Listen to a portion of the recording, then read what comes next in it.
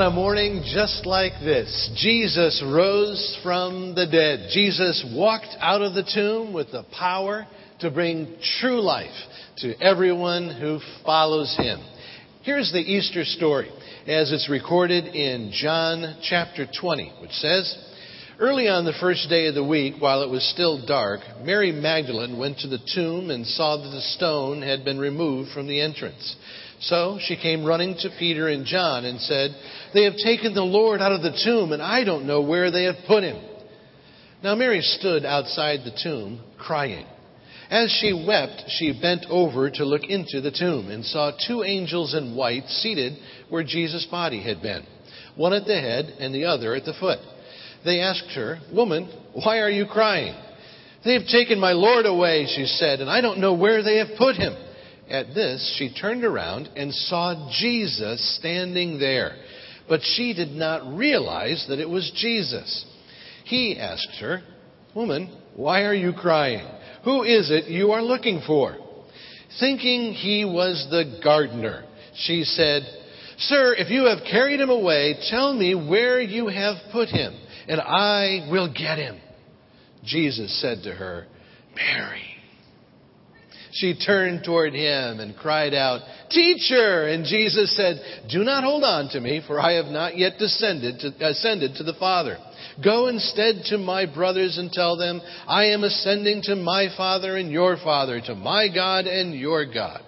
Mary Magdalene went to the disciples with the news, 'I have seen the Lord!' And she told them what he had said in these things to her."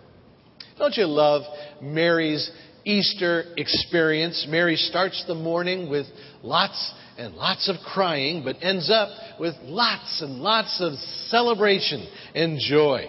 But at first, Mary did a lot of crying.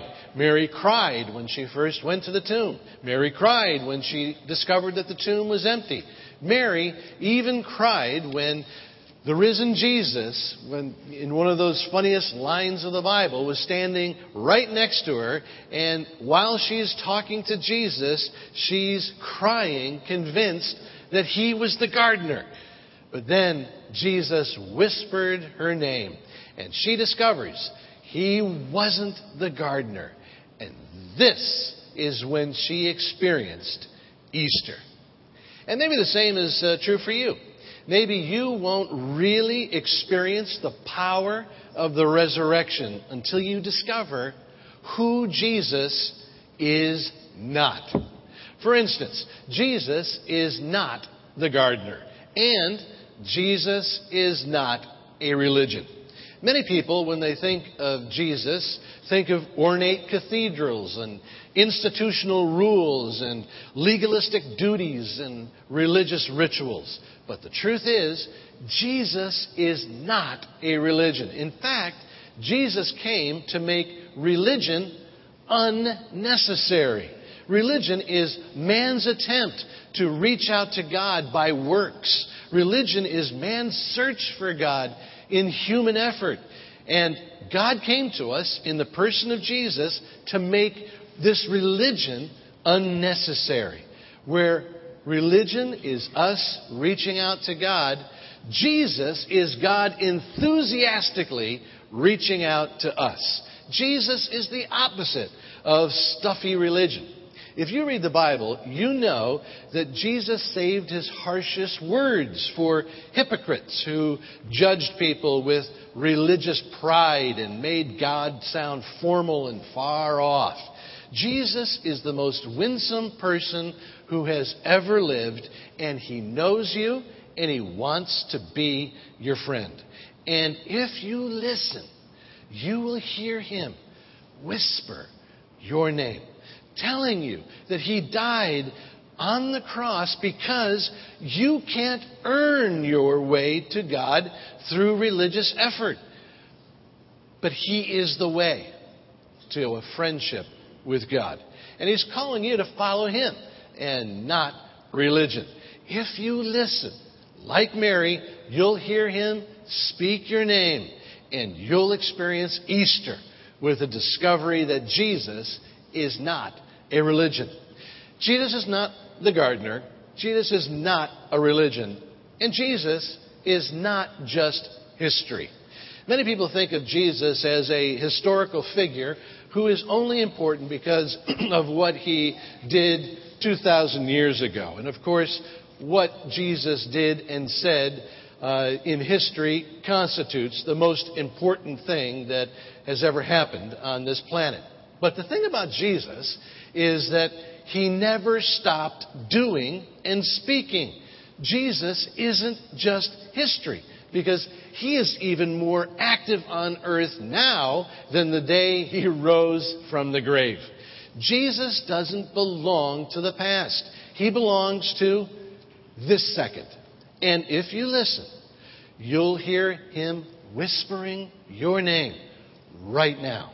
Jesus wants to show you that he is not just history, but he is truth for today. And he is able to give you true power for what you're facing right now. He wants to give you peace over worry and fear right now. He wants to give you victory over anger and bitterness and relief from grief and guilt and regret, and give you meaning and purpose and real joy right now. And if you listen, Jesus is whispering your name today. Like Mary, you'll experience Easter when you discover that Jesus is not just history. Jesus is not the gardener. Jesus is not a religion, not just history. And one more thing. Jesus is not dead. What we read earlier from John's Gospel is truth. 3 days after paying for sins with his blood on the cross, Jesus rose to life and walked out of the tomb. Jesus is not dead. He is alive. Jesus conquered death so that everyone who follows him can leave this life and walk into eternal life in heaven. In John chapter 14, Jesus declares this: I am the way. I am the truth. I am the life. This is who Jesus is. Jesus is not a religion. He's the way to a relationship with God. Jesus is not just history. He is the truth who gives true power for what you face today. And Jesus is not dead. He is the life and is able to make you alive for all eternity. And this is not just theoretical theology. Have you heard of Louis Zamperini? His life is chronicled in the best-selling book Unbroken, which Time magazine named the best book of 2010. Louis grew up in Los Angeles and became a long-distance runner who ran for the United States in the 1936 Olympics. Then he enlisted in World War II as an airman. In April 1942, Zamperini and his air crew crashed in the Pacific Ocean. And out of 8 men on that plane, only 3 survived, along with Louis and 2 others. And after 47 days floating on a raft, fighting off dehydration and starvation and constant shark attacks, Zamperini made it to land, but was immediately captured by the Japanese military. For the next 3 years, Zamperini suffered as a prisoner of war. He was thrown into conditions of unspeakable filth. He was tortured. He was humiliated. He was routinely beaten. He was forced into slave labor. He was starved, and when he got food, it was indescribably awful. Zamperini survived this ordeal and was liberated near the end of the war. Today, he is 96 years old, and I saw him on the Jay Leno show about 7 months ago, and Louis was asked, did anything good come out of your suffering as a prisoner of war? And his immediate response was, yes, it prepared me for 55 years of married life. What a guy. But Zamperini also told Leno the same thing that comes out of his biography, and that is that when he came home from the war, he was tormented with inner rage and bitterness. He was especially filled with hatred for the sadistic prison guard named the Bird, who systematically tortured and beat him. And at home every night, Lewis was strangling the Bird in his dreams. And then he would wake up realizing that he was choking his pregnant wife. He became an alcoholic, but booze only made him even more miserable. When it came to Jesus, Lewis always assumed that Jesus was a religion. Jesus was just history. Jesus was dead. But one night he went to a stadium and he heard Billy Graham explain that Jesus is the way and the truth and the life. And that night, Lewis heard the risen Jesus whisper his name. And Lewis responded in faith and started following Christ. And filled with this newfound joy, he sensed God calling him to start a new life by getting rid of all his booze. And his house was full of hundreds of bottles. He had bottles of liquor, bottles of champagne, and he had one bottle of a 300-year-old cognac. Really expensive. And Lewis knew what God was calling him to do. He took that liquor and poured it down the drain. He took the champagne and poured it down the drain. He took that 300-year-old cognac and he returned it for a whole lot of money.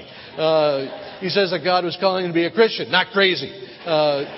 With Jesus' power in his life, Zamperini was totally set free from the alcohol addiction that was ruining his life. Jesus also gave him the power to do something and go somewhere he never thought possible. God called Lewis to go back to Japan with the same message of love and forgiveness that had set him free.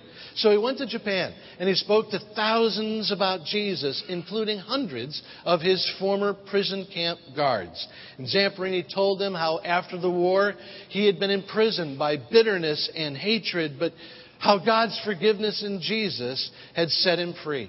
And then Zamperini embraced the men who tortured him. He hugged them and gave them his complete love and forgiveness. And scores of those prison guards turned to Jesus.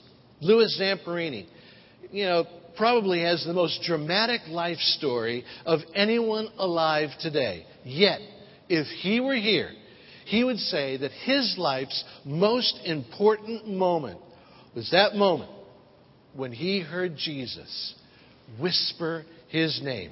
And he realized that Jesus was not a religion, not history, and not dead. And I wonder if maybe today is the most important moment in your life story. I wonder if this is the moment you hear Jesus whisper your name.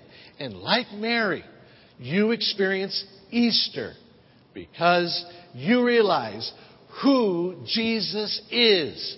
He is the way, the truth, and the life. Let's pray.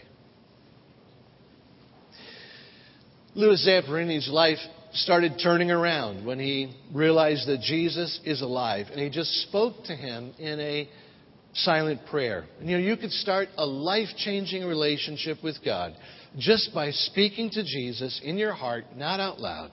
Just silently say something like this. Jesus, I believe that you died on the cross to set me free.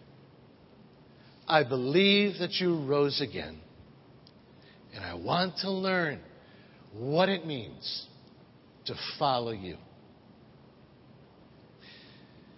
Jesus, thank you for being here right now. Thank you that you have shown us that you are not the gardener. You are not a religion. You're not just history. And you're not dead. Would you please set us free in a whole new way through your resurrection power today? Amen.